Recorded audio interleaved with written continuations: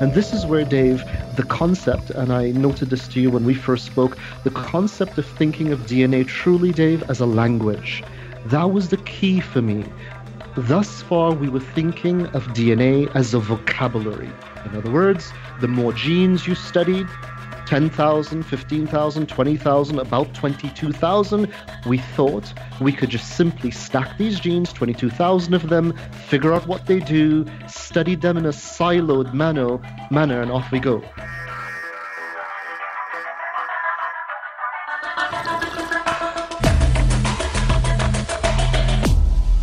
Bulletproof Radio, a state of high performance. You're listening to Bulletproof Radio with Dave Asprey.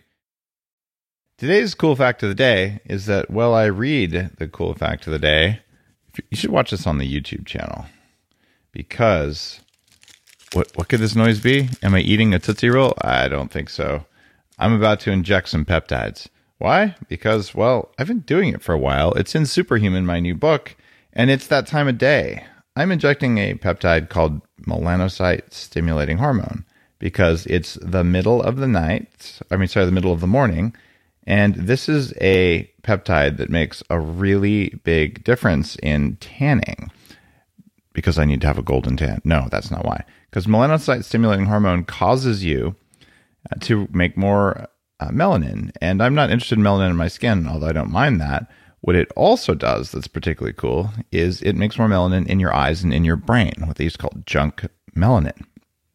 It turns out junk melanin is pretty darn useful in the brain because it acts as a capacitor, according to research from Mexico. But that's not even the cool fact of the day. The real cool fact of the day is about DNA. I'm just doing this because there's a circadian timing. By the way, no one at the American Academy of Anti-Aging Medicine that I saw talked about the circadian nature of MSH. So if you're doing this stuff, you may get darker, no matter the color of your skin. It definitely can make you darker. It also, though, has the side effect, it can make you nauseous if you're not used to it. It also can make you extremely, what's the technical word for it? Horny? Because there's a molecule called PT141 attached. So this is going to be a very exciting episode for me in multiple ways. Although technically that effect doesn't come on for several hours, so you guys are safe.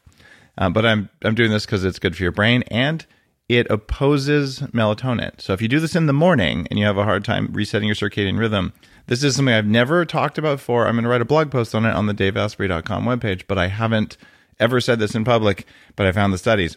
You want to reset your sleep. You do your melatonin, take your bulletproof sleep mode at night. But in the morning, if you want to do MSH, it's not without risk, but it's also not without reward. And talk to your doctor about it. If you can find a doctor who uses peptides, don't worry, you will. I'm talking a lot about them. What you'll find is that you can reset your sleep cycle more easily by doing this. So I've got a little insulin syringe here, and I drew up about 75, what are these? 75 units of MSH that I rehydrated, and I'm going to stick it in my butt. You can put it in your arm too if you want. And if you guys want to see my butt, you'll have to go to my Instagram. Because I conducted a test over my holiday recently. Mansoor, did you see that? Well, thankfully I'm not seeing the butt part of it, but I am seeing you doing the injection. But did you see the Instagram part? No, I didn't. Sorry. I did a post that was mostly humorous about sunning the parts where the sun don't shine. No, I did, actually. My bad. Yes. Hit the New York Post. It was completely ridiculous, but I did the Instagram test, and apparently if you take your, if you show off your butt on Instagram, you get more attention than if you don't. So I tried the hold a puppy, hold a pig, take off your pants, taking off your pants, more followers, A/B tested. But I'm still not even to the cool fact of the day. This is terrible. All right, let's do our real cool fact of the day now that I've got my MSH up and running. It turns out that I did a roundup of some things we learned in 2019 about DNA. We had this weird thing over the past 20, 30 years. Craig Venter, I sequenced my human DNA. It's going to change the world. And then 20 years later, it actually has changed the world that we can sequence DNA. But what has it given us? You know, what do we know how to do? So there's almost a backlash where DNA, it's less interesting. Let's look at our microbiome, which is really interesting in and of itself. And we're using RNA and DNA sequencing to do that as well. But it turns out because of these discoveries, now we actually can do functional genomics, and this whole swath of new knowledge has come out. And you look at what that means. Here's some stuff we picked up this year just from our ability to use DNA now that we're using it at scale. There's DNA from 5,700-year-old gum, which is a tree resin, that shows what an ancient woman may have looked like. This is chewed birch pitch. By the way, guess where xylitol comes from? Birch tree sap. So this was the original anti-cavity chewing gum, but they actually looked at the mouth microbes and they found hazelnut and duck DNA from meals she'd consumed. So almost 6,000 years ago, we were having a sauteed duck with a hazelnut reduction, very clearly. We also use DNA to figure out why screening for DNA in designer babies probably doesn't work, because we can simulate and say it's possible to predict your kid's height from looking at the embryo's DNA. When people actually do this, it's probable that it may be epigenetics is trumping genetics here, but basically kids aren't as tall as they want them to be. Too bad there. You're going to have to just hack your kids with growth hormone. Actually, don't do that unless they're really short. You could screw them up for life. That was just a bad joke. But the real truth is that if you have kids who are not tall enough because of a defect, they are able to use synthetically derived human growth hormone to give them a normal height, which is also just an incredible miracle. And if you're, a 4 foot tall person walking around wishing that this had been available 40 years ago, you know exactly what I'm talking about. I get people saying, Dave, you're a biohacker. How can I make myself tall? I'm 40. I'm like, high heels. That's the only way you can make yourself tall. There's no hack for that, or robot legs, one of the two. Okay. We also know now that what the first Denisovan might have looked like. And there's a controversial technique that reconstructs a teenager's physical appearance from genetics. We now know how ancient migrations shaped South Asian languages and farming. We know that these weird whales they find in Greenland are hybrids. We know the European Neanderthal lineage lasted for 80,000 years based on ancient cave fossils. By the way, I think I'm around 4% Neanderthal. And guys, I have to announce this. I have inherited the less back hair gene, which is one of the things that makes me exceptionally happy. And we also found a marine parasite named after a popular podcast radio host, it turns out. And they lack DNA, but still somehow can make energy. And they're missing their mitochondrial DNA. But wow, this is so cool. So we're finding the very wiring of the biology of life is interesting. And we also know that maybe you can blame the man if there's been some repeat miscarriages, because we can look at DNA so much that we know sperm with damaged DNA may be a cause of some repeat miscarriages. Before, throughout history, they would usually blame the woman. And based on my fertility book, I'm pretty sure some of the time the guy's shooting either blanks or shooting crooked. And, well, now we can measure that. So this is just in the last year we figured all this stuff out. And more is coming. So I am becoming increasingly excited about the idea of using genomics and looking at the microbiome and looking at epigenetics all at the same time. Because let's face it, that's kind of what life is. It's a mix of those things. It's a complex system. And it's not that one is better than the other. You got to have the whole picture. And this is a part of the picture that we have a huge amount of details on. So that's why that's our kind of wrap up for the year on DNA Cool Facts of the Day. If your everyday routine looks like mine used to, it includes some bloating and gas, trouble losing weight, digestive issues, and probably microbial imbalances. When I learned that my gut microbiome was directly linked to all that stuff going on, I knew I had to do something, but it was hard to know what to do. And that's how I found out about Viome and the Viome Full Body Intelligence Test. Viome stands out because it uses gene expression analysis, which is RNA, instead of DNA, to figure out what my body needs. They even use information they learn about you to create 100% custom formulated supplements and personalized probiotics just for you. Viome gave me the information I needed to really upgrade my health. I've known the team at Viome for almost 10 years and worked with them on their recommendations. It's real science. Now, you can give it a try too. Go to Viome.com/Dave and save $110 on the Full Body Intelligence Test. Everyone's talking about red light therapy beds, and for good reason. There's a company called ARRC LED that's building an entirely new class of LED devices. ARRC LED beds integrate proprietary scanning technology and frequency protocols to shape the delivery of 6 different wavelengths in dose-optimized photobiomodulation. Yes, that's a lot of words. What it is, though, is that photobiomodulation improves the underlying energetics of the cells in your body. And those changes can benefit nearly every tissue and organ and system in your body. You change your cells and you change your life. For more information, visit arrcled.com. Now, if that got you all excited, whether it was the idea of injecting peptides for making yourself tan, making your brain work better, resetting your sleep, or just waking up with a kickstand, all of which I just achieved with the injection I did a little while ago. I'm already feeling all excited here. You got to ask yourself, what the heck is Dave going to talk about? Is he going to talk about sperm whales? Is he going to talk about, sperm, which you just did? Is he going to talk about DNA? You named it. Yeah, I'm going to talk about DNA today. Because today's guest is a friend, scientist, and entrepreneur in the field of genomics who's regarded, and certainly as who I regard as one of the most innovative leaders looking at personalized functional genomics.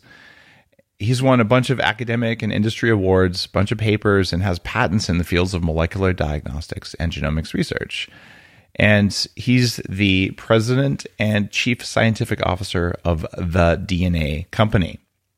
And full disclosure here, I was blown away by my analysis. I've been underwhelmed by my genetic analysis historically. I have my full genome sequenced, and I found I have a 20% less chance of responding well to this medicine, and I found out about my back hair, or lack thereof. Thank you very much. But it really wasn't very actionable. It was almost disappointing because I spent a lot of money in the early days to get my genome. And it was Mansoor who convinced me that there was enormous value here. Completely blew me away. So I've become an investor and advisor in the DNA Company because I'm convinced that this is one of those 3 big pieces that we're going to need to understand. There's the functional genomic side. You got to know what's going on in your gut bacteria, and you need to know what's going on in the world, the environment around you, which is the exposome, you could call that. And the exposome drives epigenetics, which also can only access what's in your functional genome. So it's like, how do you do it without knowing all 3? Well, biohacking is about manipulating that top level. And then those other ones are just relevant and important. And this is a piece that hasn't been getting enough attention. And I think Mansoor is the best person I've found who could decode actual useful value from my DNA. And everyone I know who's seen him says the same thing. So welcome to the show. It's a pleasure. Thank you, Dave. And I've been thoroughly enjoying the visuals that you've given me this morning, both literally and pictorially. So that jack that you've got going on right now, let's just leave it be. It's too funny, but I really want people listening. By the way, I'm doing a lot of the stuff on YouTube. There's about 500 plus episodes on my YouTube channel, which is probably Dave Asprey on YouTube. You'll find it. It's not the Bulletproof channel. We've got a bunch of the Bulletproof videos around collagen and coffee and all that sort of stuff there. But the other stuff where Bulletproof isn't going to be selling peptides, but I am going to be talking about them. So if I'm doing something and using something, I might as well show it to you because I want you to see it. Even though my labs up here don't look like a cool studio, they look like a crazy scientist lab / coffee hacker. I'm just going to do it anyway. Now, when you were at UCLA, you're credited with discovering one of 2 genomic pathways that define drug resistance to certain leukemia drugs. And you co-authored a paper of the year that discovered the role of the WNT4 gene in sex reversal. Tell me about the WNT4 gene. By the way, guys, we're not going to go this deep. I just want you to see how smart this guy is. When we were looking at sex reversal, at that time, most of the things that you'd see that would affect sexual development, unsurprisingly, will be found on the X and Y chromosomes, i.e. in men and in women. So what was famous, what made the WNT4 gene so important, was the first non-sex chromosome gene that, when duplicated, was responsible for complete sex reversal, this gene being on chromosome 4. So it's a few things. It's first, the non-sex chromosome that is involved in sexual reversal. Secondly, it's a duplication. It's not what we would call a sequence mutation. And this is so important, Dave. You elucidated earlier.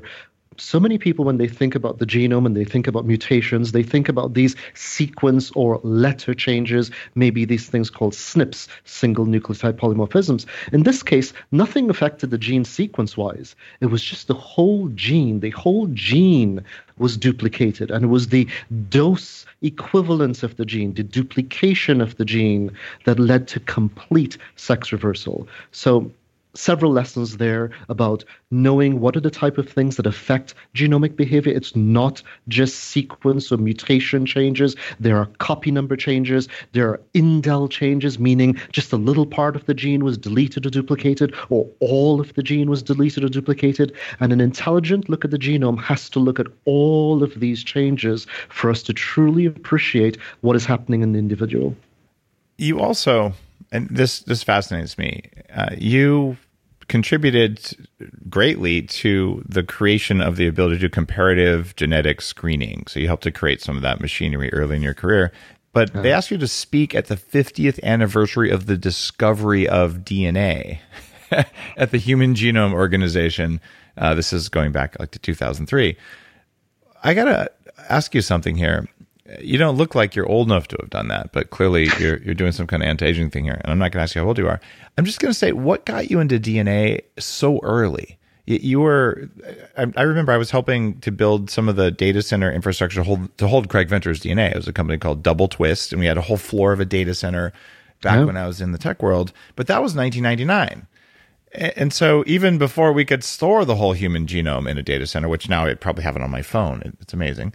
Indeed. So why? Like, why DNA of all the things you could have done? Actually, I'm classically trained as a molecular immunologist. My goal, I have a double major Ph.D., but my primary focus was what? Producing human antibodies. And so this was the heady days of constructing what we would call chimeric antibodies or master-designed antibodies, these smart bullets, as we'd call it. And we needed a place to produce these antibodies. So you had classic models. You had, for example, trying to take human-designed the genes for human-designed antibodies and putting it into what we'd call bioreactors, i.e. animal models. So we would, for example, try to create a transgenic bovine model so we can get the milk of that cow to contain the human antibodies. I took a slightly different approach. Chickens, believe it or not, we're not going to get too far down this rabbit hole, but chickens are so much easier from a farm growth perspective. You can grow hundreds of chickens in the space that you can grow or raise just a couple of cows. Number one. Number two, the egg of a hen contains, gram for gram, more antibodies than any other milk or vehicle in nature. So that egg yolk is rich with antibodies. So what did we do? We made transgenic chickens. We took human antibody genes, transfected them into hens, and we allowed the hens to make these human antibodies, which can be easily isolated from the yolk or the albumin of the egg. Now, where did this lead to the DNA? Two things. So we were doing it purely for the producing antibody. That was my goal. And by the way, this has led now to the whole concept of the imitinabs, all of the smart biologic therapies of antibodies and oncologic diagnostics and treatments. But back then, we didn't know how good we could or would get at this.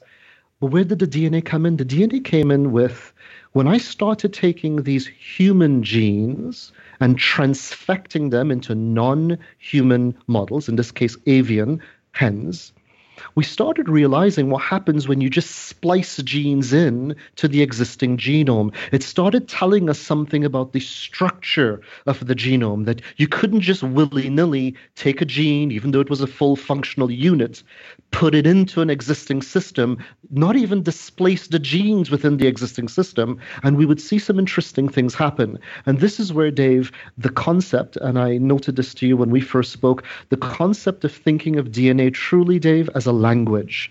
That was the key for me. Thus far, we were thinking of DNA as a vocabulary. In other words, the more genes you studied, 10,000, 15,000, 20,000, about 22,000, we thought we could just simply stack these genes, 22,000 of them, figure out what they do, study them in a siloed manner, and off we go. No, not at all. And this is the birth of functional genomics. Functional genomics is about understanding that DNA behaves in every definition like a language. It has vocabulary, i.e., the genes, but it also has grammar, sentence structure, syntax, nuances. You've got to be able to read genetic structure at the holistic level. A gene on page 2 of your manuscript impacts the gene on page 15 of your manuscript. Until and unless you begin to read DNA in that intelligent, language-based modality, you're not coming close to really deriving the jewels within DNA. So that was the real impetus. So it's sort of like if you were to take a book and say, I'm just going to search the entire book for the word the and look at how many thes there are, you're probably not going to find what's going on.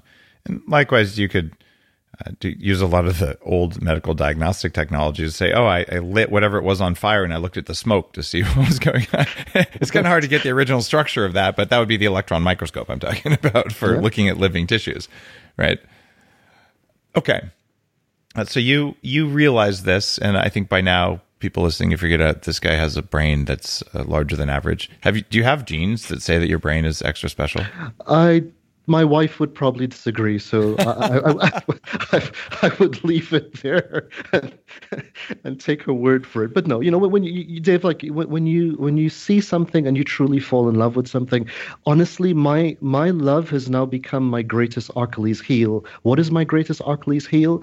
The nauseating sense I get when I read the oversimplistic evaluation of genetics. I just cannot bring myself to read some of the reports that are out there that treats something as marvelous and miraculous as the human genome in these bite-sized, gimmicky, one gene little blurbs. That, I think that probably there's a time and place for it, but so to your point, this is a love, this is a passion of mine, and my goal and my ambition is to really re-educate individuals, Dave, as to what attention people should be paying to their genomic makeup, to their microbiome makeup, and obviously to the epigenetic factors that impinge upon not just the genome, by the way, but the epigenetic factors that impinge on the microbiome. They're both impingeable by one's environment, nutrition, and lifestyle. And we'll probably get to a couple of key little sweet points. You know what? I can't help it, Dave. Let's just put this as a starting point. Just one of those little factoids.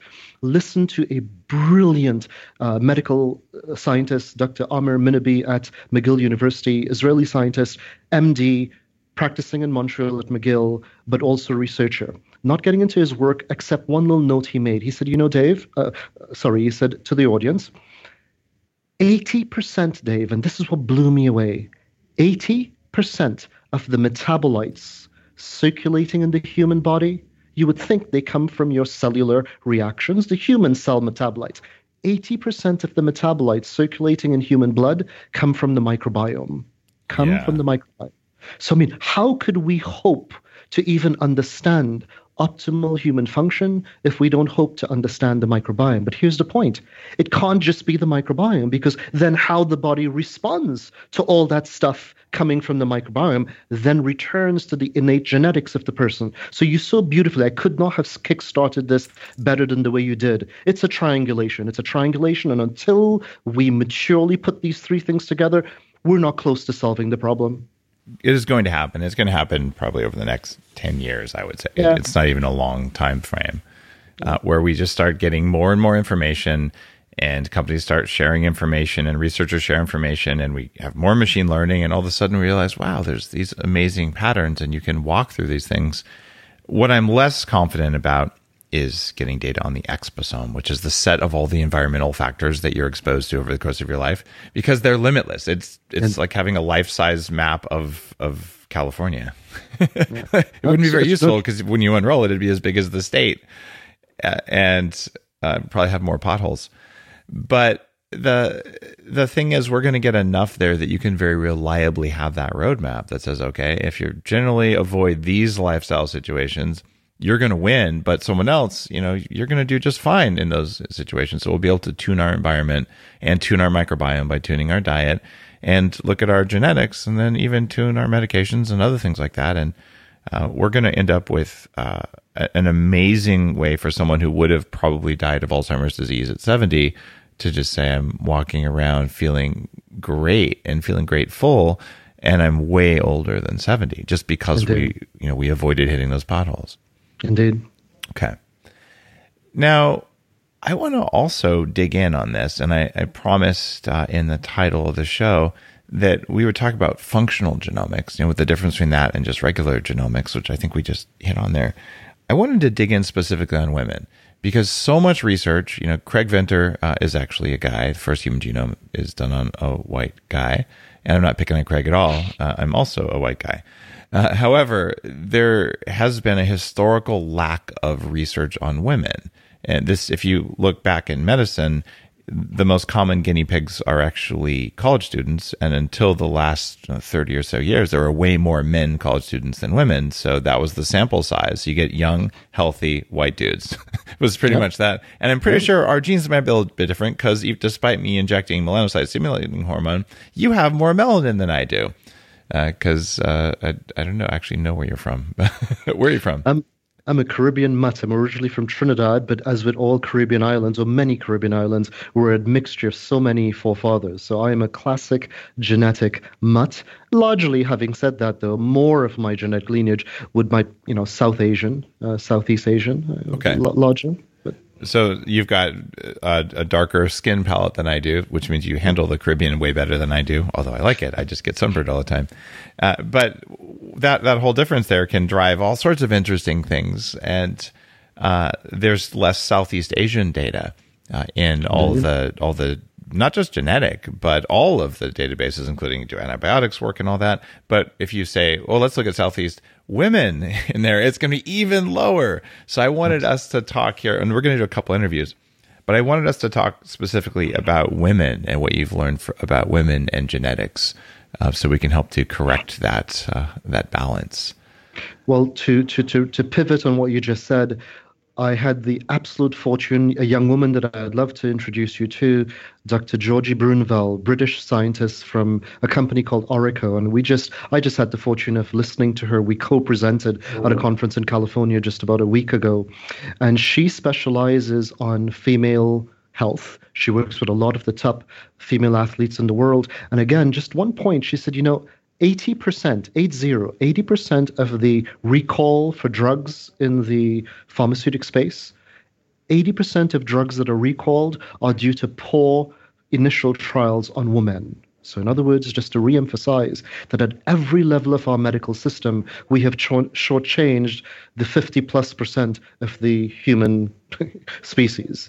Okay, so when you take this into consideration, number one. Number two, when you take into consideration that the females, for the large part of it at least, are charged with carrying the next generation, whatever we may choose to believe in, ultimately it is still going to be that female body that carries the child, if she chooses to do so, for the next generation. So hold on. We've got mothers, females, carrying the next generation, and yet the emphasis we've placed on the health of women has been so deplorable. So this is why we chose at the DNA Company to make the Female Health Initiative our first coming out party, Dave. Number one. Number two, the insights one can get from the very point of an intelligent, functional purview, for example, of the sex hormones, that very bedrock upon which defines the male and female body and everything in between, but that defines the health of the female body in so many ways, more than just breast development, hip flare, thigh development. So we've done the following. We've chosen female health as our coming out, as our primary initial focus, and more specifically, taken a functional genomics view of the mechanisms that drive hormone health in women. Why? One more piece of data, Dave. In North America, and we believe that this is going to be rapidly the case across the world, 85% of young women by the age of 25, 85% of women in North America by the age of 25 has either been on the pill or is on the pill. In other words, they are on an external hormonal. And think about this for a moment. And you know something that Dr. Brunval pointed out? More and more women on the pill are now being led to believe that they can take the pill back to back without even any breakthrough bleeding. So these are women who have not even had a breakthrough cycle for years on end. And somehow we perceive as though that is still going to be consistent with health. And what Dr. Brunval, and I really give her the kudos for this, what she pointed out, she says, what we are sowing right now, this whole generation of women that are on incessant use of the pill, which of course I'm not anti-pill. I'm just saying its use in the way that we've deployed it, we are going to be seeing a health nightmare in about 10 years to come, when the children of these women and these women enter into their menopausal years, premenopausal years. We are facing down the barrel of one of the largest health concerns from a population perspective, and it's going to be focused on women. I love it that we're talking about that, because I just did a podcast a couple weeks ago specifically about the birth control pill and how it's wrecking us. And I've been aware of that as a species, actually, in this one. But going back to 2001, there's a book called Sex, Lies, and Menopause from a woman whose work I actually reference in Superhuman. And the idea there is we've known about a lot of this stuff, but we're manipulating the epigenetics and even the behavior patterns of our species with the birth control pills. And what you're saying is we didn't have enough medical data. And you're saying this from a position of really deep knowledge.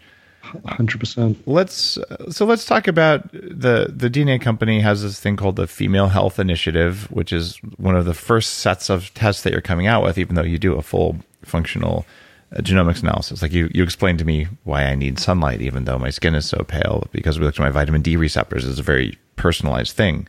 I remember you said, Dave, you pretty much should be living on a Pacific island from the way your body handles vitamin D, but you're not. So here's how you can adjust the timing and quantity of your intake to get the results you want. No one has ever been able to tell me that kind of stuff, but you could have easily said that to a man versus a woman who had a similar vitamin D receptor genetic setup the way I do.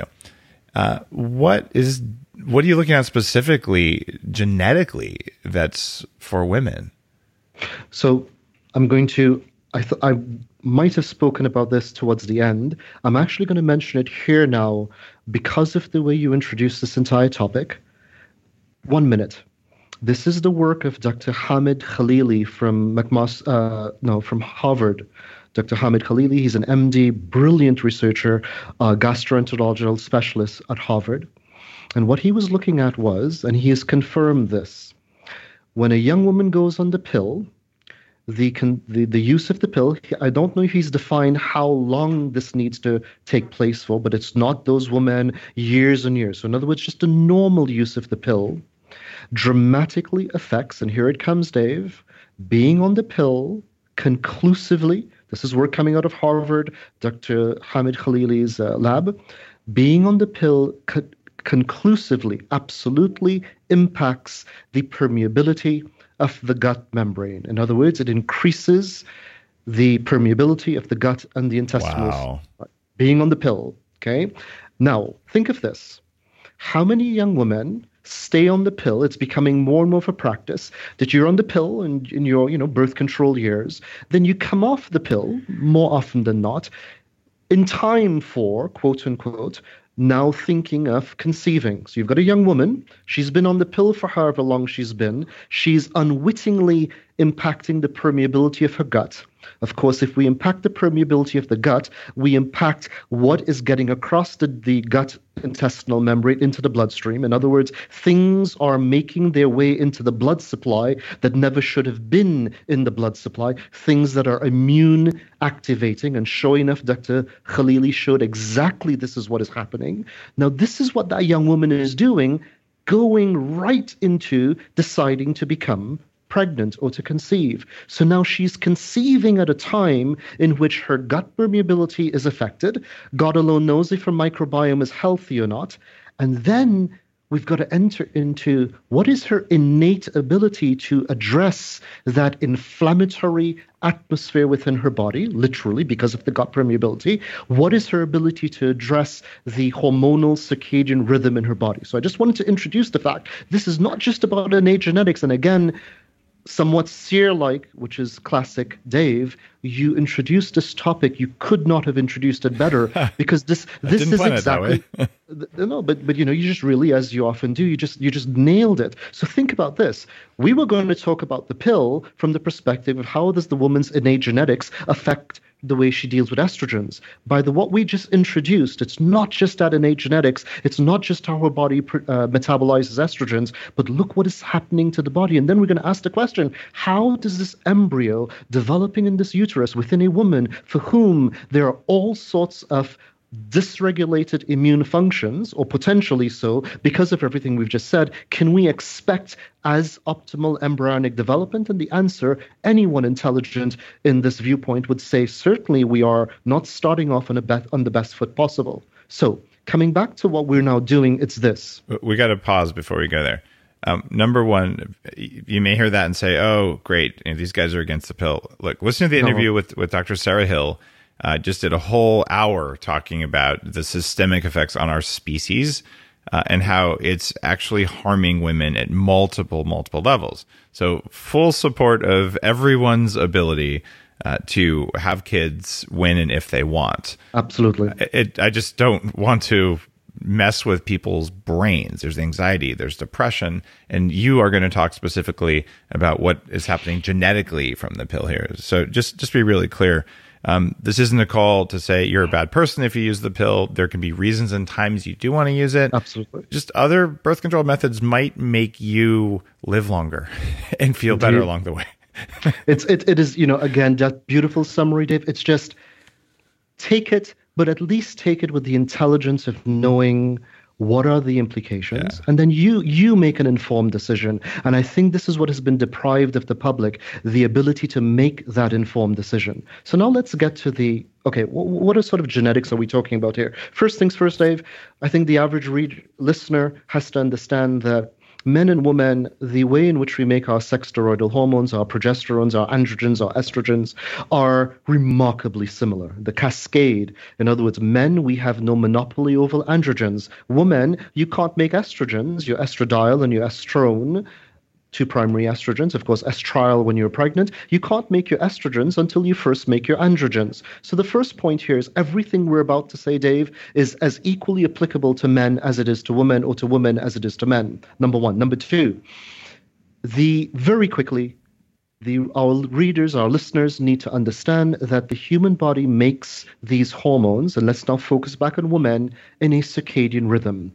Why is this so important, Dave? Because the average young woman does not realize that her estrogen levels are not the same every single day of her cycle. The female body was not designed to be constantly under the influence of the same level of estrogens every day of her cycle. The innate rhythm, circadian rhythm, is one in which, here's what happens, the female body goes through a circadian rhythm where she produces progesterones, pregnenolone, that is converted into androgens, DHEA, androstenedione, androstenediol, testosterone, and then we convert the testosterone into estradiol.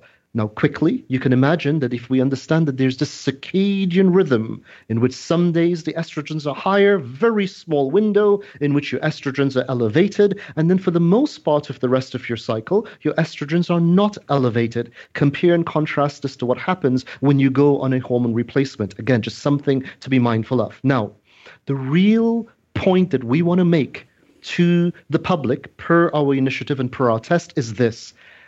Different women respond to estrogens, their innate estrogens, not even being on the pill, just their innate estrogens differently. You see, Dave, and then just one more minute of this, every estrogen molecule in the female body has to be metabolized. Your estrogens of today's month, this month, ladies out there, are not the same estrogens from your previous month. In the previous month, you made estrogens, you produced it, you metabolized it, assuming you did not conceive, and you hit repeat. When you break down your estrogens, your body is going to break down estrogens into 3 byproducts: 2-hydroxy, 4-hydroxy, 16-alpha hydroxyestrogens. Every young woman is going to do so. The question is, to what degree do you do each of these? Because each of these metabolites are not created equally. 4-hydroxyestrogen, one of the 3 metabolites of estrogen, is extremely inflammatory and has all sorts of repercussions to the human body. One might ask, why are we even making it? But it is what it is. Every young woman makes all 3. The question that she has to ask is, innately, genetically predisposed Is she more predisposed to producing more 2-hydroxy versus 4-hydroxy, more 4-hydroxy versus 2-hydroxy? And this is something, Dave, so let's conclude on this. One, women metabolize estrogens differently, one woman to the next. Two, those metabolisms, which path she chooses, is largely genetically predetermined. Environment, food, lifestyle can impact that, but it's largely genetically determined. And then the outcome of that metabolism, are you 2-hydroxy dominant, 4-hydroxy dominant, has completely different health outcomes. So now we're just going to ask a simple question. We're just going to ask, did you know which of the 2 pathways or 3 pathways you're dominant for? And if you don't, why not? And if you don't, how can you be interacting with your body without even knowing this basic factoid? That's what we're trying to change. Okay. Now, when I did my genetic testing with you, I had my genome that I did a while back. I had a couple of the consumer things, but you had me spit in a vial and send some of my DNA into you specifically. Is this kind of information something you can get from existing tests, or is this stuff that you basically have to send in?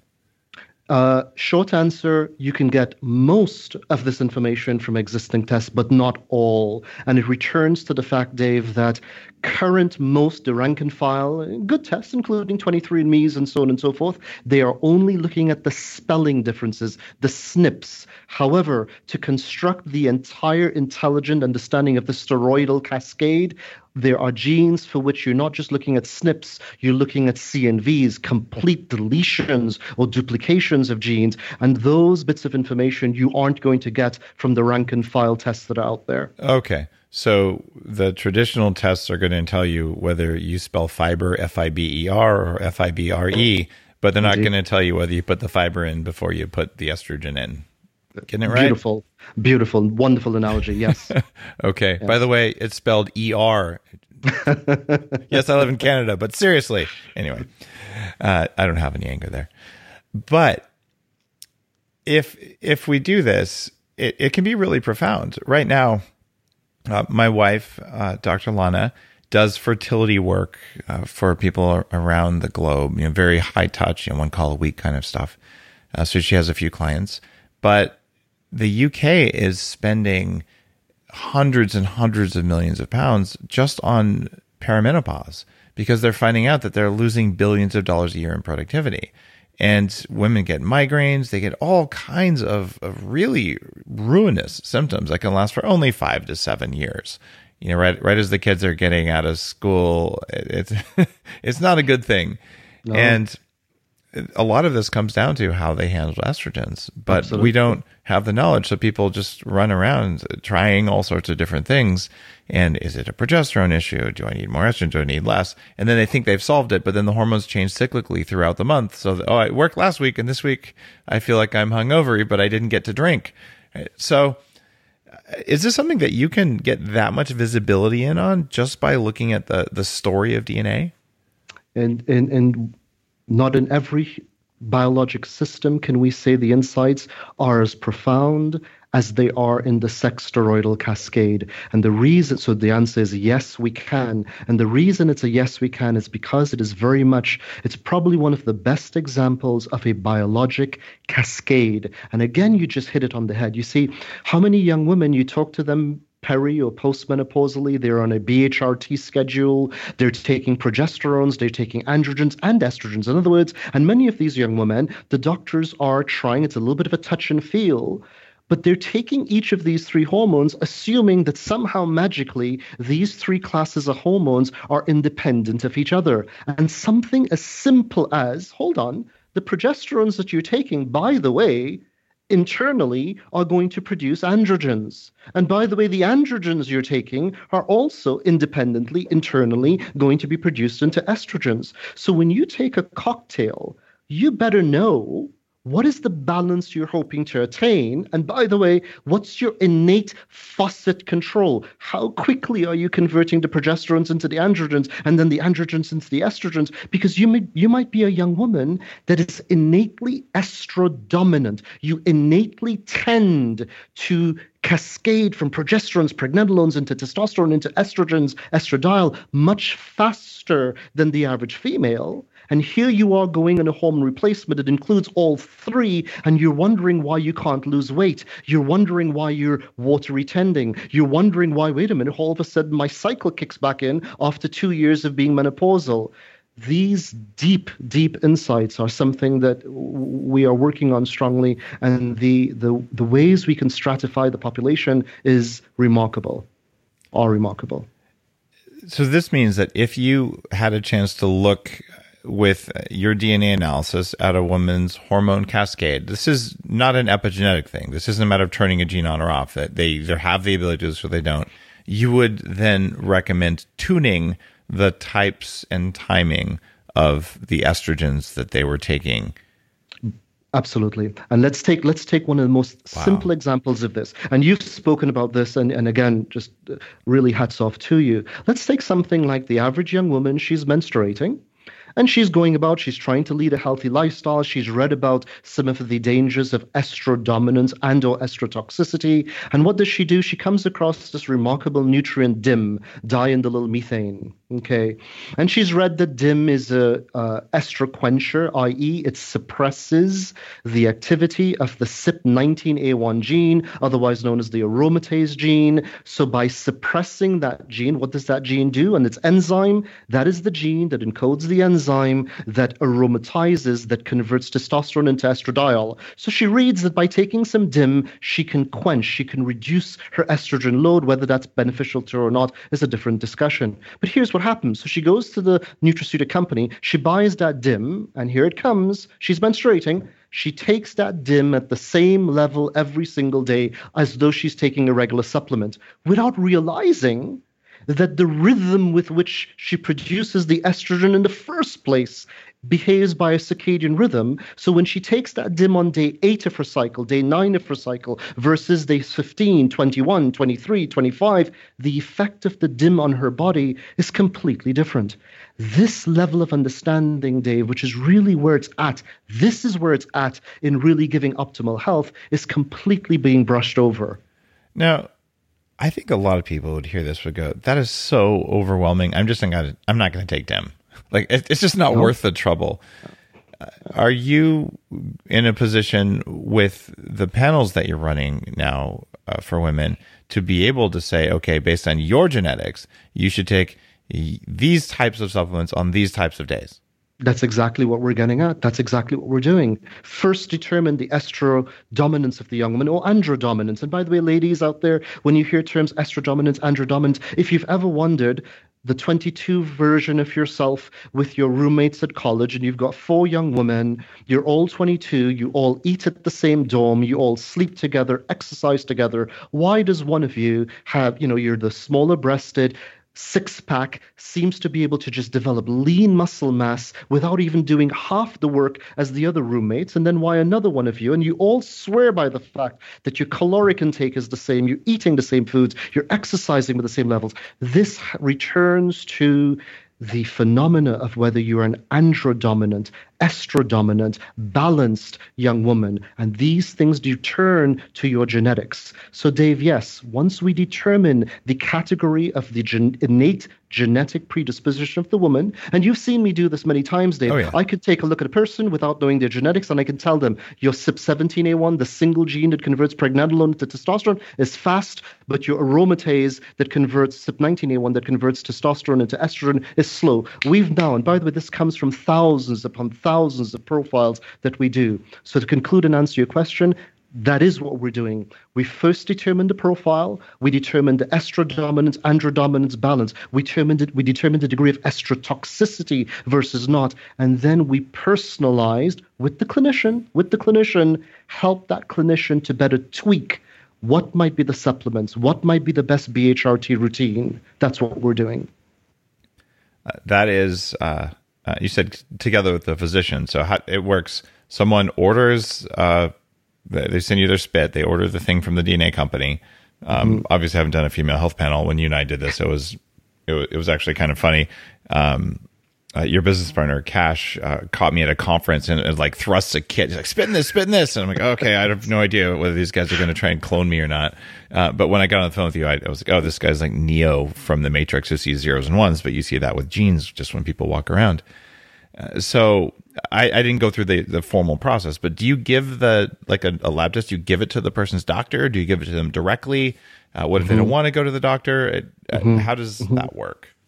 So, we largely work with healthcare providers because we always want to make sure that at least at some point there is someone overlooking the bigger picture of the person. So just to be clear, consumers can come directly to us, but what do we have? We then have a whole battalion of internal trained clinicians. So we either work with your clinician in several categories of clinicians that we work with, or our internal clinicians when we make decisions such as, profound decisions. What version of the pill? Again, not about whether you are or aren't, but maybe what version of the pill that you should be on.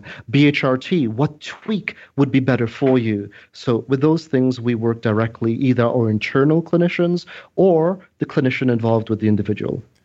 Okay, so there are tens of thousands of physicians who listen to Bulletproof Radio.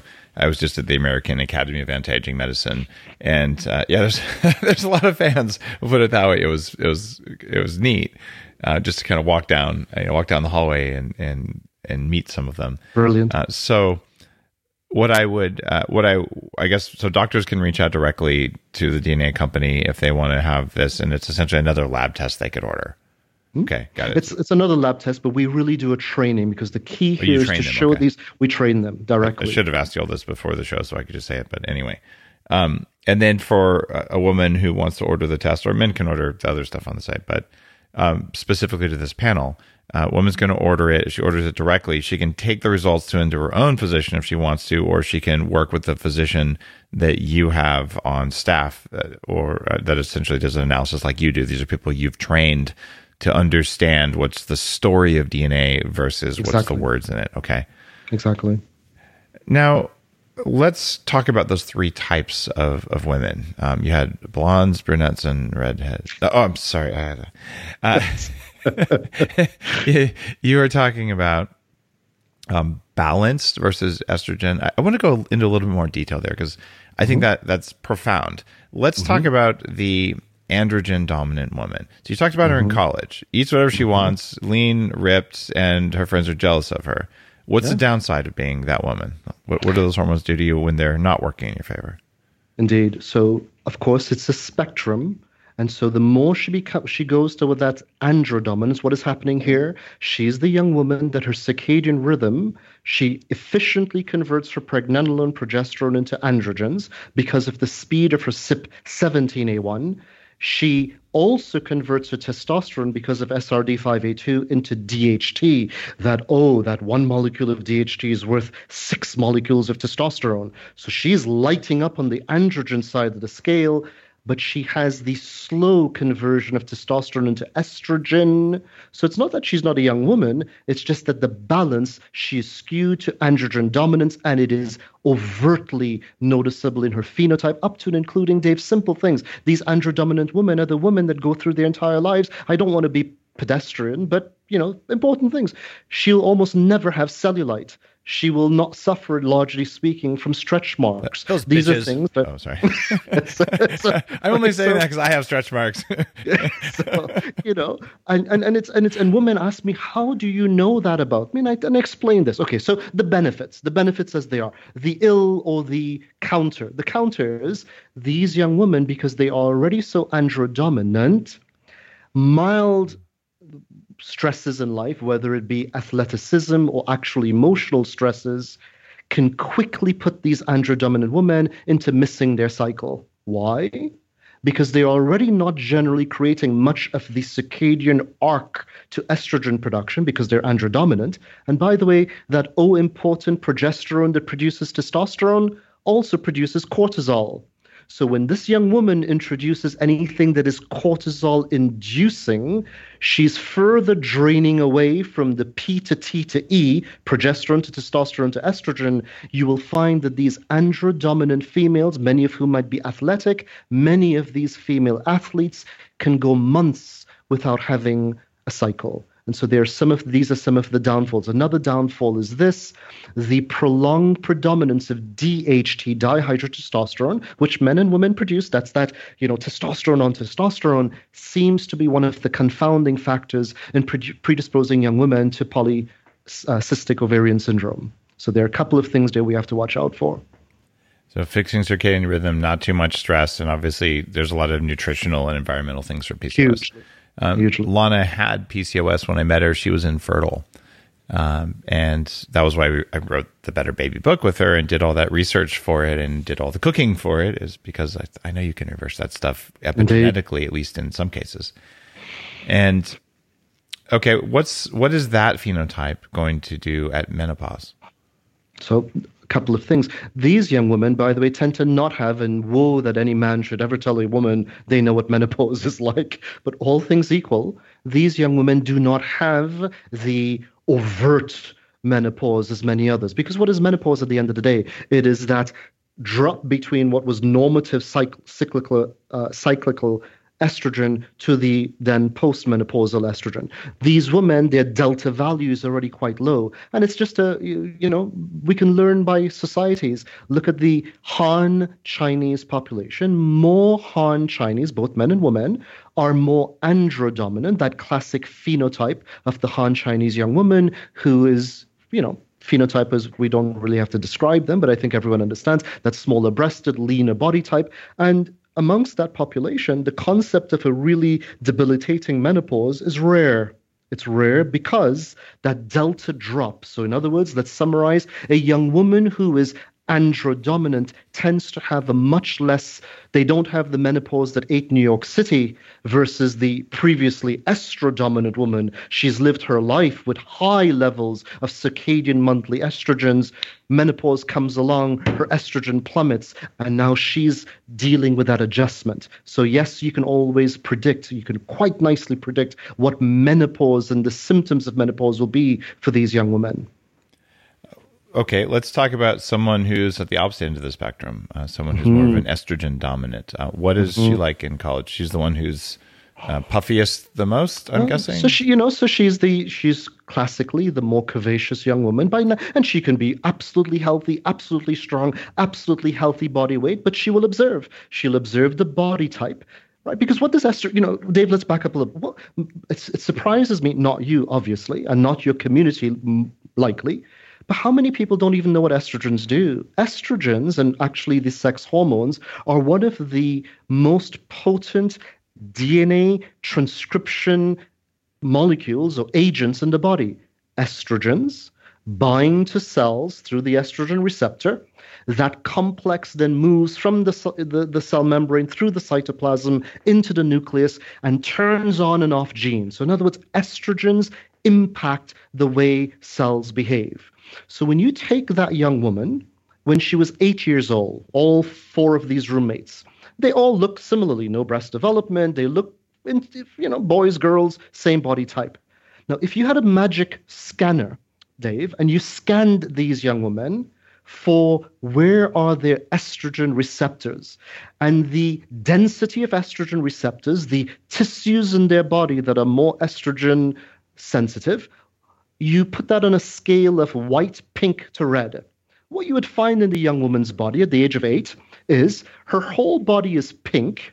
In other words, all of the cells of her body are estrogen sensitive, but certain zones in her body are redder, i.e. the breast zone, the hip zone, the back of the thigh zone, and so on and so forth, meaning those cells are more estrogen sensitive. Now, the estrogen dominant young woman will be the woman that when she hits her menarche, the parts of her body that are estrogen sensitive respond to the estrogens and the higher estrogens much more so than her colleagues. So she's going to be the more curvaceous young woman. She's going to be the young woman that she can go to the gym, she can be healthy in her weight, she can be strong, but she's not going to get that striated muscle, that cut, that six-pack as easily as her androdominant colleague.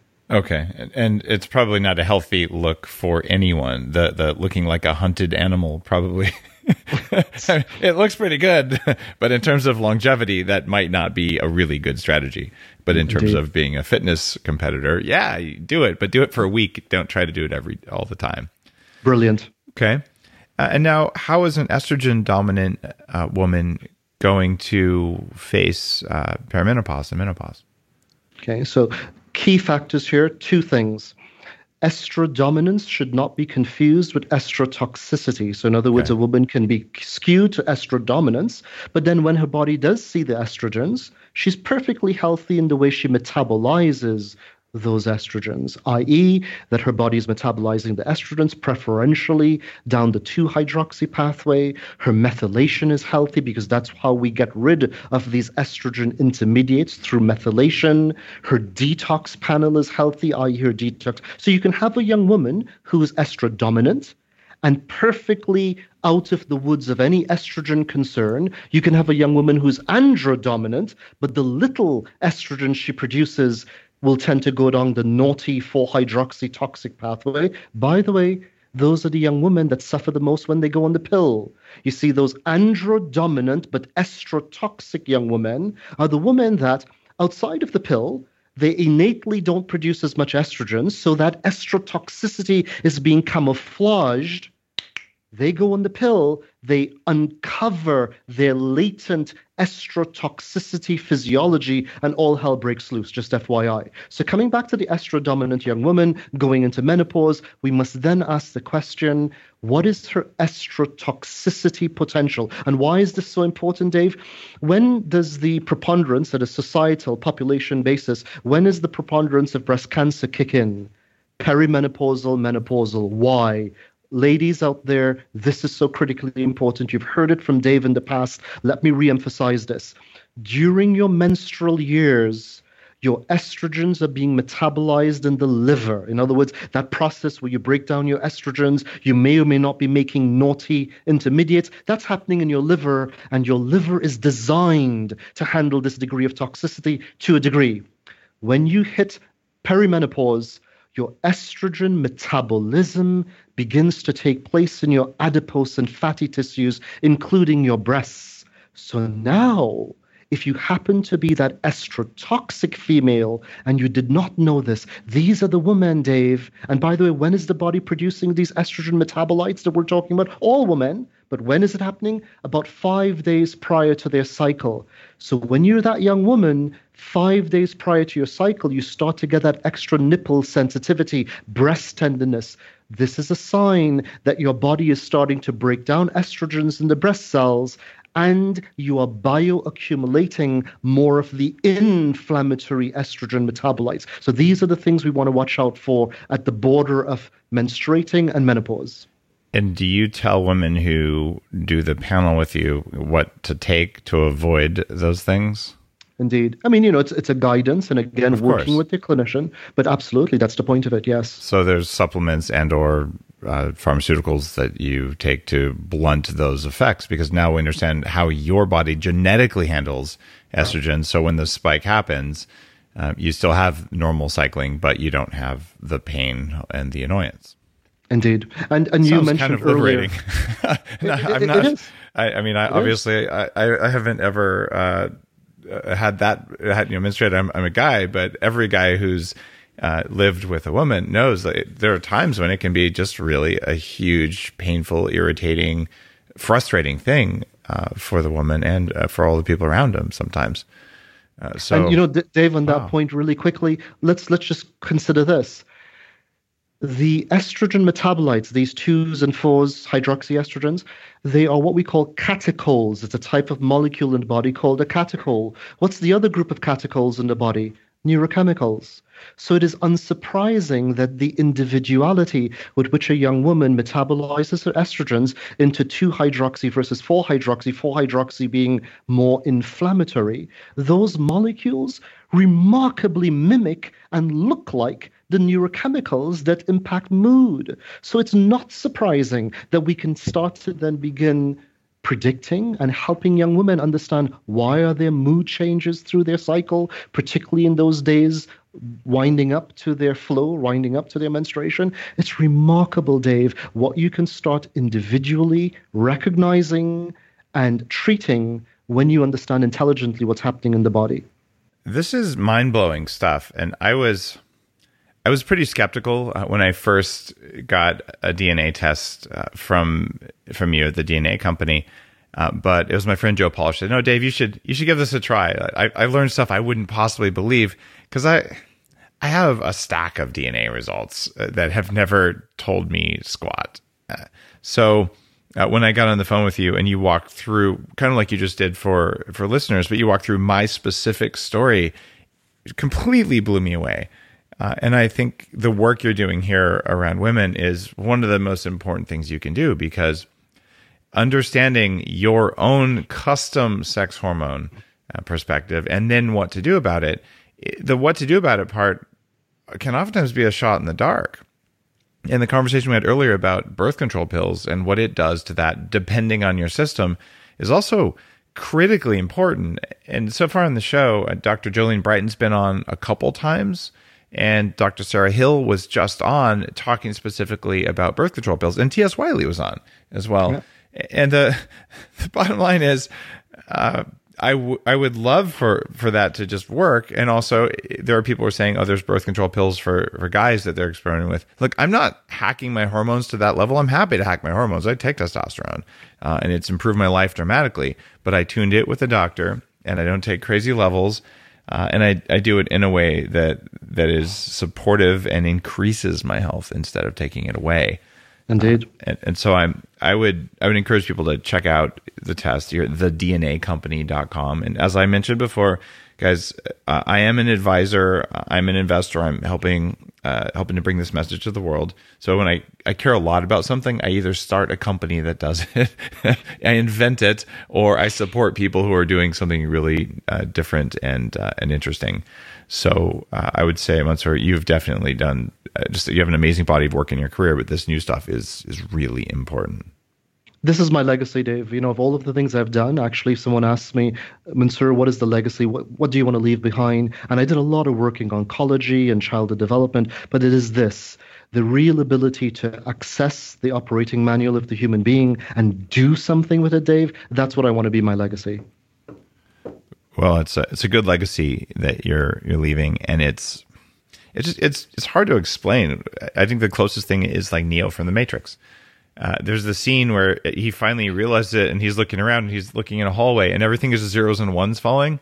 I know functional movement people who can do that. You walk in the room like, oh, so what's wrong with your left ankle? You got a little pain in your right knee. And like, what? How did you know that? I'm just a guy walking in the door. And you're the same way, but you're looking at someone's genes. Well, you know, it's just so funny. My younger son introduced me to a young woman that he's interested in. And the first thing I looked at, I said, oh boy, this young woman has PCOS. I obviously didn't ask her, but all of the physiologic signs are there. And I knew right off the bat, this is a young woman that is... Yeah. You must be the worst father ever, because you're like, I'm so sorry, son, but her phenotype is not compatible with yours. You need to find another girlfriend. I mean, have you ever said that? It has come pretty darn close to that. That's true. Oh my God. Because, of course, I know my children's genotype, and I know what's going to happen when there's certain combinations for their children and so on and so forth. Absolutely. You are an expert in that. And this isn't something that I planned to chat with you about. But I'm going to have you back on the show. When you come back on the show, I'm going to talk about designer babies and choosing a proper mate and some things like that. Because there's so much. There's a whole episode about guys' hormones and about cardiovascular risk factors in men versus women and genetics. And you are top of the game for those things. So it's part of I'm not going to die from the 4 killers from Superhuman. I'm taking your advice in my own practice. That said, though, I want to talk about that. Okay, you know, how conscious do we need to be about choosing a mate? And so there's some interesting technology coming our way that I have a feeling you're going to know about. So let's just say some of our largest intended investors wanted to use this technology for dating apps, and just I can't wait to talk about that. To be perfectly honest, if I was dating, earlier in life. And you could say, you know what? I'm going to present you with a list of people who would be emotionally compatible with you, because you have to decide, and genetically compatible with you. I'm pretty sure they're going to smell better and look hotter to me, because that's how biology works.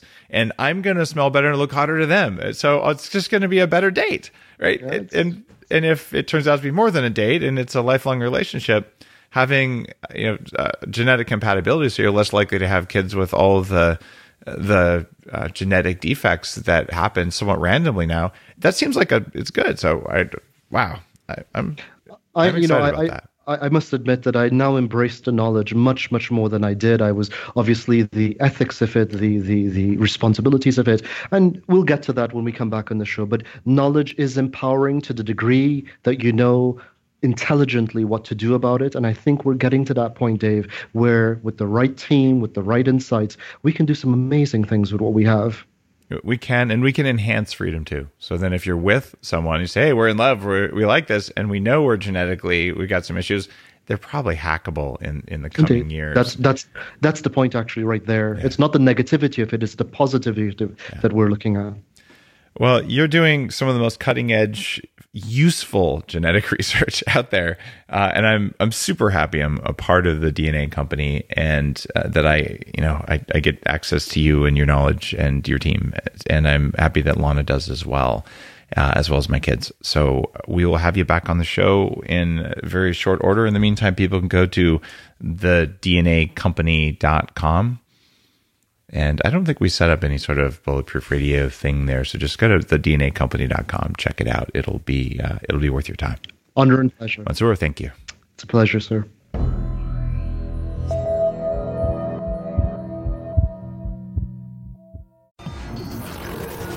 The Human Upgrade, formerly Bulletproof Radio, was created and is hosted by Dave Asprey.